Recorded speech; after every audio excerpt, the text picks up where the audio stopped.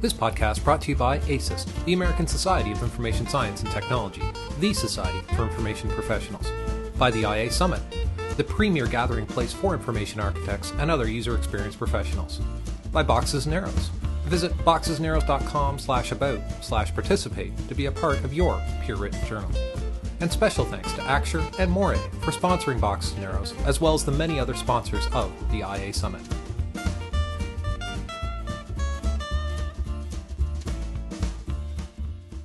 So today we're talking to Samantha Bailey, the chairperson of the IA Summit in Memphis this year. She is a new mother, and the baby ended up coming early, and so we're going to do a little chat with her about the summit in general, about her early motherhood, and she's going to let us know kind of what she wants us to keep in mind as the summit happens this next week in Memphis.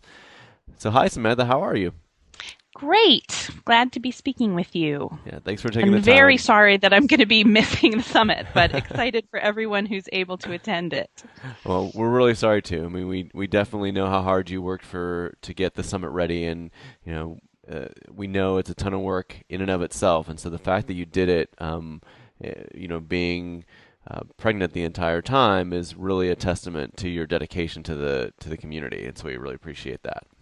Oh, well, thanks. And I wasn't actually pregnant the entire time. When Dick asked if I would like to be the chair for the summit this year, I was not actually pregnant, and right. So it was a little bit of caught us a little bit off guard in terms of once we got the very good news and exciting news that we were expecting. Of course. We dug out the calendar and looked at it and realized, holy cow, our timing really couldn't be too much worse. Our little baby is due about 2 or 3 weeks after the summit is over. And then, we went on to select Jen Bomback and ask her to be our co-chair, right. So that I would have some support and that we would make sure that there would be somebody who would be able to represent kind of the chair and the organizers at the conference if I was not able to attend. And it, as time went by, it became apparent that it was highly unlikely that I would actually make it to the event itself. Right. And then, of course, we were further caught off guard by the fact that the baby came 6 weeks early. Yeah, of course. Well, the fact that everything seems to be going well, we're really happy to hear that. Can you do me a little bit let's take a little bit of a step back and maybe go back to before last year's summit, and talk a little bit about when Dick asked you what you were thinking and how that kind of has evolved into what the summit has become. That's what's going to happen next week.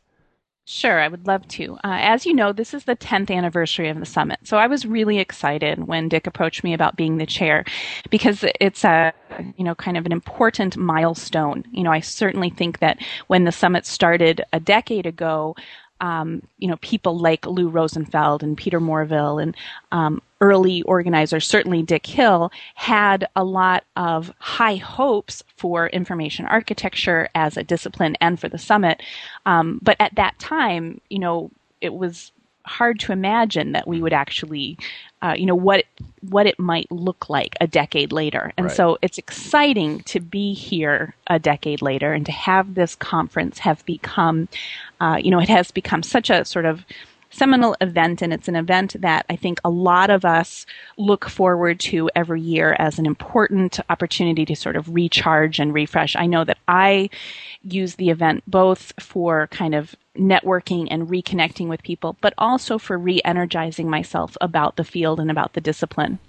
I always know that when I come home from the summit, I'm going to be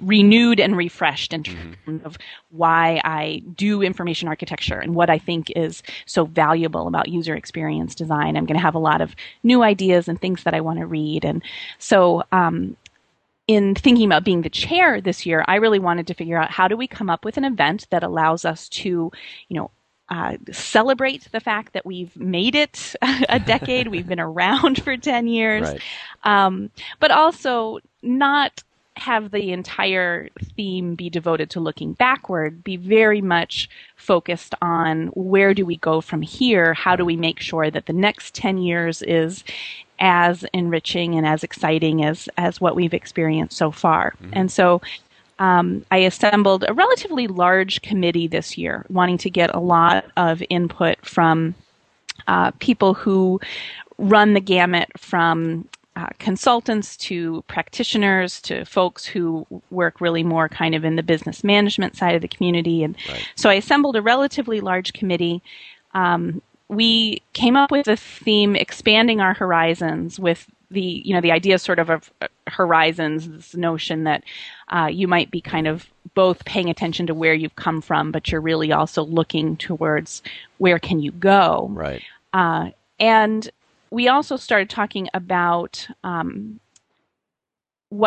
we wanted the program to reflect that and to unfold. And so I think that there's kind of three sort of critical aspects that shaped the program. The first is always, the selection of the keynote is an important part of any event planning because it really shapes the theme and kind of kicks off how people are likely to sort of perceive the event. And then there's the selection for us of the closing plenary speaker, which has really evolved very nicely in the summit to become, we've got this pattern now of selecting somebody from within the community who's highly respected, who's a deep thinker. And so we've got this nice bookend where we're opening the summit ideally with somebody who really has something to say about information architecture, but isn't necessarily an insider or part of the, kind of standard community. And then we're bookending it on the other end by closing it out, hearing from somebody who really is one of us, and ideally somebody that we really respect and, feel has a lot to say. And so that was kind of the selection of those two speakers were a really important part. And then figuring out what kind of shape do we want to give to the program in the middle that, the program itself really making the conference and really making up, the bulk of the reason that people want to attend and the most, what they're going to get out of it. Right. And we decided this year to formalize the management and business track. Management and business as a separate part of the program is something that has been evolving over a number of years. And this year we decided to devote a separate track to it. Right. And so that combination of picking out our speakers, looking to have our general sessions reflect a wide variety of topics related to information architecture and user experience design, and really specifically encouraging people to submit presentations that would either be kind of looking back reflectively and or looking ahead. And I think we got some really rich proposals doing both of those things on the general track. Some very exciting presentations on the business and management track. I feel like that track is poised to be very successful for the people who are interested in that. We had an overwhelming number of submissions. It was really tough. On all sides, it was, as it always is. It's very hard to select presentations. You routinely are, winding up not able to take everything that you'd like to take because you just don't have enough space. But I think we were really able to come up with a very rich program. Excellent. And talking about the bookends that you mentioned a little while ago, can you talk a little bit about Michael Wench? Mike Wesch is a professor at Kansas State University, and it was actually Peter Merholtz's suggestion that we consider inviting him. As soon as Peter, we had, as you always do, we had kicked around a number of different names. We had talked about a lot of different people that we thought could be very interesting, but we were struggling to hit upon, the right person and also to find somebody who was really going to fit and make sense with our event. Right. Peter Merholtz recommended Mike Wesch. And at first I did not actually immediately recognize his name. And then as soon as Peter was reminding me about his the machine is using us video, I was incredibly excited and kind of thrilled. And it was one of those things where you have that, I can't believe we haven't thought of this before. So it's a really good idea when as soon as it comes to the front, everybody's like, how is it possible that we haven't thought of this? Mm-hmm. So we're very excited about the fact that he is involved in digital ethnography, and I think is one of those people who is doing work that is really related, directly related, directly speaking to what we're trying to do in terms of information architecture and user experience design, and yet is separate enough to be really richly interesting and unusual, and potentially the kind of keynote speaker who's going to be talking about things that we're not necessarily all thinking about every day or have already heard about. And that was what I was really hoping for with the keynote, mm-hmm. is that we'd have somebody who would really be able to speak to the kinds of topics that the vast majority of attendees would find really compelling, mm-hmm. And yet not be something that we've all kind of heard before or have already thought of. I felt like we've achieved that many different times with a number of different keynotes in the past, and that was something that I really wanted to see us do this year as well. Mm-hmm. I had mentioned to Jennifer Bombeck that one of the things that I frequently think about when I'm doing this kind of work is that old saw about, trying to fix the plane while you're flying the plane. And I think that the work that Mike Wesch is doing in terms of digital ethnography is exactly that. He's working in this field that is evolving, it's new, it's rapidly changing.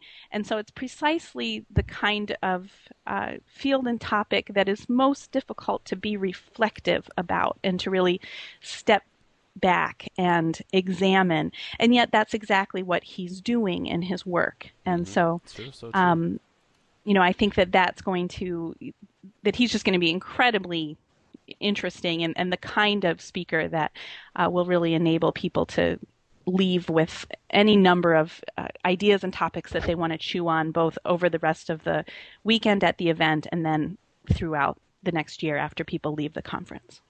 It's kind of interesting if you look back over the last several years of speakers that we've the kind of approach that you're taking, where you're taking someone that might be somewhat outside of the normal information architecture set and bringing in the bringing in and having them do it. There's an interesting pattern if you look back a few years in that last year was Jared Spool, and you think if you really think about it, he does mostly research. Focused, but you really feel like he is part of the community. But before that, there was Joshua Prince Ramus, who just really did an amazing talk. Both men are amazing speakers in their own way, but Joshua Prince Ramus was maybe a bit of a surprise in that he made his talk so relevant to us.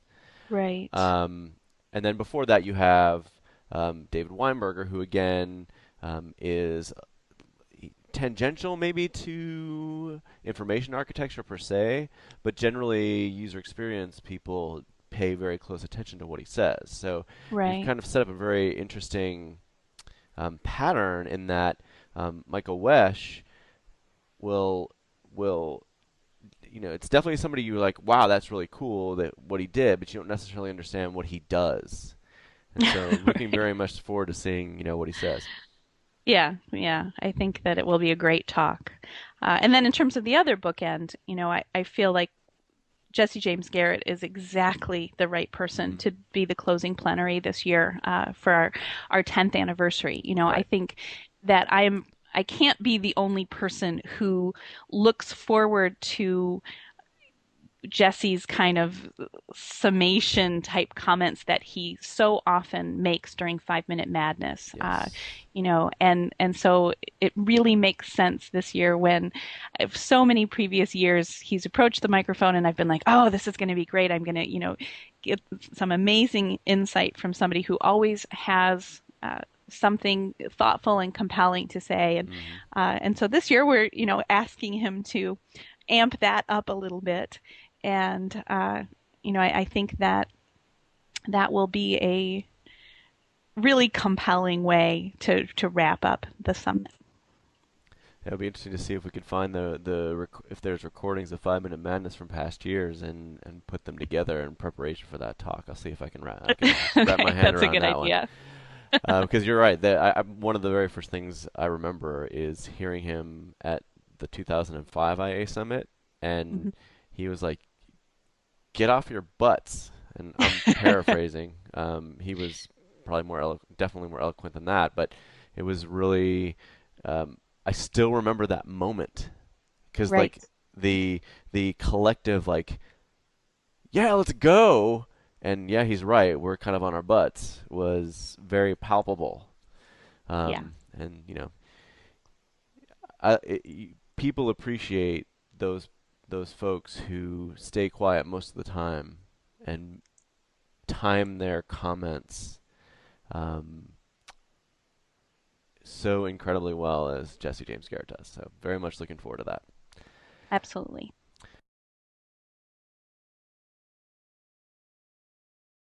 So another interesting part of this is that it's not only the 10th anniversary of the summit. Today, actually, I believe, is the 20th anniversary of the internet. Um, Can you talk a little bit about that? I mean, has that come into the planning process at all, or is that just a coincidence? Um, that would probably be just a coincidence. I usually think of the internet more as kind of getting it started in '69. Hmm. So, on my timeline, the internet's about to be 40. And, That would still be this year. yes, but didn't you just say 20? Yeah, I mean, it was just something that I saw online. So, Oh, I see. Okay, sorry. Um, so no, I mean we haven't talked specifically in the planning for the summit about kind of the history, but I think that everybody who does this work does pay attention to the fact that we are simultaneously always balancing being part of an industry that on the one hand is new and hmm. still evolving. On the other hand, is no longer in that sort of very fresh kind of infancy. I think a lot of us who were working with the web in the mid 90s, Right. at that time felt like this is so fresh and new. Hmm. And then we started connecting with other people. I'm thinking, for example, of people who were doing human factors work. I had any number of conversations with people between 1993 and 1997 where Hmm. I was kind of like, I'm a pioneer in a brand new field. And there was some real truth to that. And yet I Yes. would connect with some of these human factors people who are kind of like, well, yeah, but you're repurposing techniques and methodologies and work that we've been applying since the 50s and 60s and 70s. And then I think there are a lot of, people, for example, from the library field who would Hmm. argue, well, wait a minute, the techniques and methodologies that we're contributing and that people are now reusing and reshaping and applying to this new medium have been around for even far longer than that. And so, there is this constant back and forth Hmm. between the fact that even in I've been doing this work now for I guess about 12 years at this point. Right. And there are the web is virtually unrecognizable today from what it looked like when we started, Hmm. when we were dealing with just this really rudimentary HTML and the level of sophistication that you encounter and the kinds of things that we can do as the web becomes, ever more application oriented and as we begin to introduce so many devices that allow us to access the web in from all different kinds of um, locations and all different kinds of ways.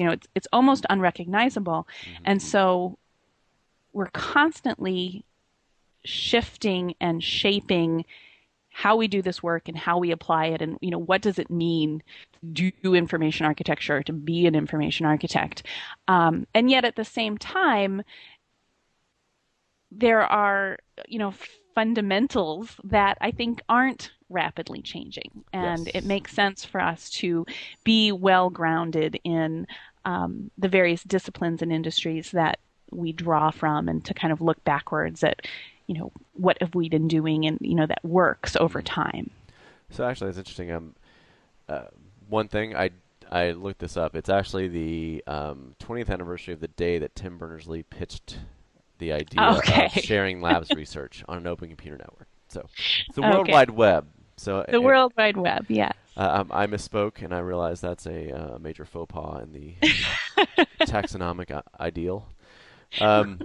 So I think you can be forgiven. Oh, thank you. I appreciate that.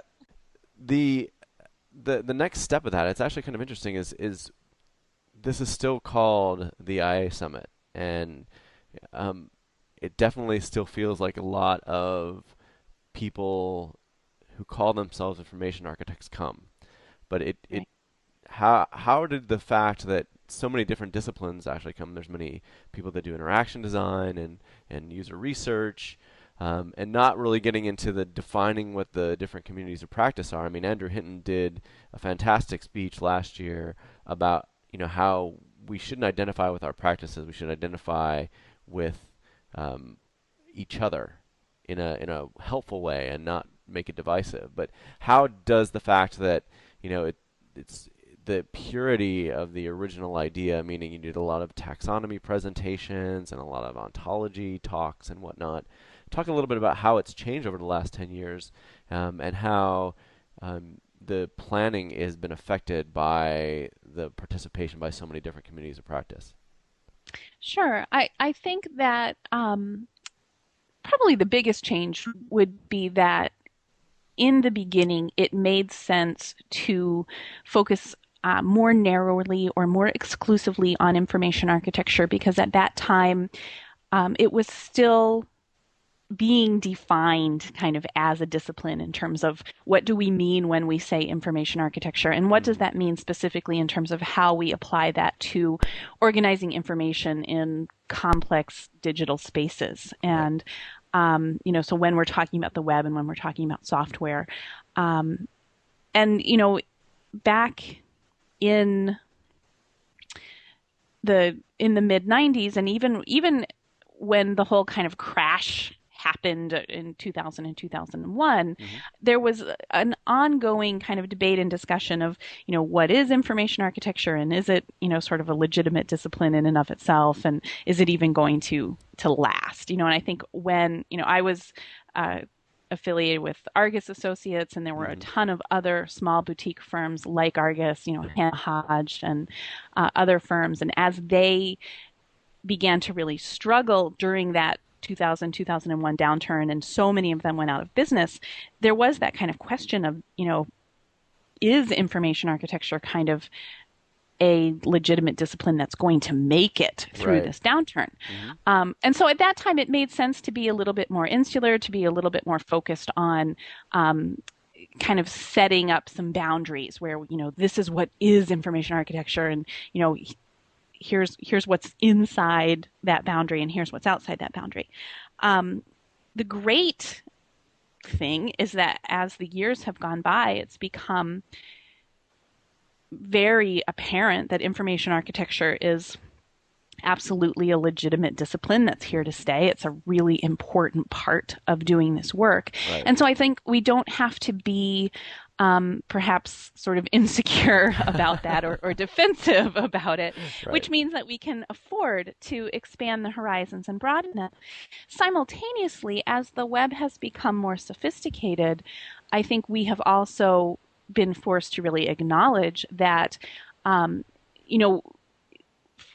the very beginning, most of us have said this is multidisciplinary. It's easy for us to acknowledge. You've got graphic design, you've got development, you've got content and writing and editorial, you've got organizing and taxonomy. And so it's been easy to say that it's interdisciplinary. As time has gone by, we've been really forced to be more, to really acknowledge it's truly interdisciplinary. And I think that has meant even recognizing that the way that we do information architecture requires us to look to how other disciplines in terms of, you mentioned interaction design and certainly usability and human factors. And even from that perspective, I think you could even talk about marketing and some of the aspects that kind of influence the way that we think about social networking. We've really had to expand our horizons to figure out how to best do this work. Absolutely. I mean, the interesting thing about the way you started the statement was we had to define, and I think, in the end, that's the key, is that when you're trying to define something, there's going to be overlap because you're defining it for yourself, so you have something to hang your hat on. And I think a lot of times we get so involved in codifying our definition as the absolute truth when that is never going to work. Right. And so, I mean, I have to laud the community for being mostly good at letting that go. I mean, of course, the discussion still will erupt on occasion on the mailing lists, but they're always interesting and, for the most part, composed in person. And the summit's been a great place for that. So I think that it's really worked out for the better of all the communities. Right, I would agree. Excellent. Just want to give you an opportunity to say something directly to the people about the summit. To give them your "Hey guys, sorry to miss you" speech. But I want you. Can you do two different versions? I want you to talk to the people who have been before, who were really excited to see you there. We're really going to miss you and Carl. You all have really been great folks to be around. I mean, I remember talking to Carl in 2005 again, and I still remember the conversation. He probably doesn't because I was at that point. Maybe still am. But talk to the people who have been before and are already well embraced in the community, and then let's talk a little bit to the first timers so that they can feel the great welcome of Samantha Bailey. Well, the good news, I think, for both people who have been before and who are first timers is that in some ways, thanks to the fact that our son Niles got here so early, it actually means that Carl is going to be able to attend this year. And, really? How exciting! We needed to wait until the last possible minute because it really was based on both our son getting released from the NICU and us kind of getting home and getting settled enough to feel confident about him going. But we literally made the decision yesterday. Oh, excellent. So Carl is going to be in Memphis, and one of the main reasons that I can support him going is because I've told him that he has to be prepared to come home and tell me everything.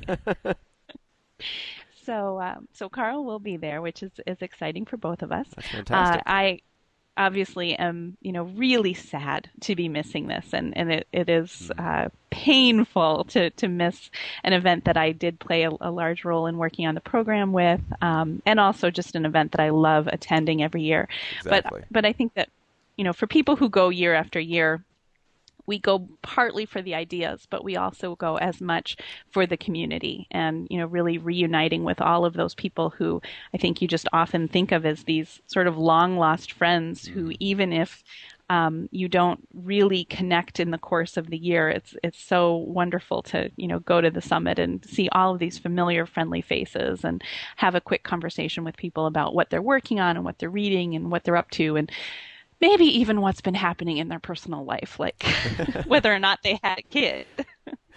And I think then for one of the things I love about this conference is that we always do attract a big chunk of first time attenders. And sometimes that's people who are new to the field and who are just getting started in their career and they're really excited about it.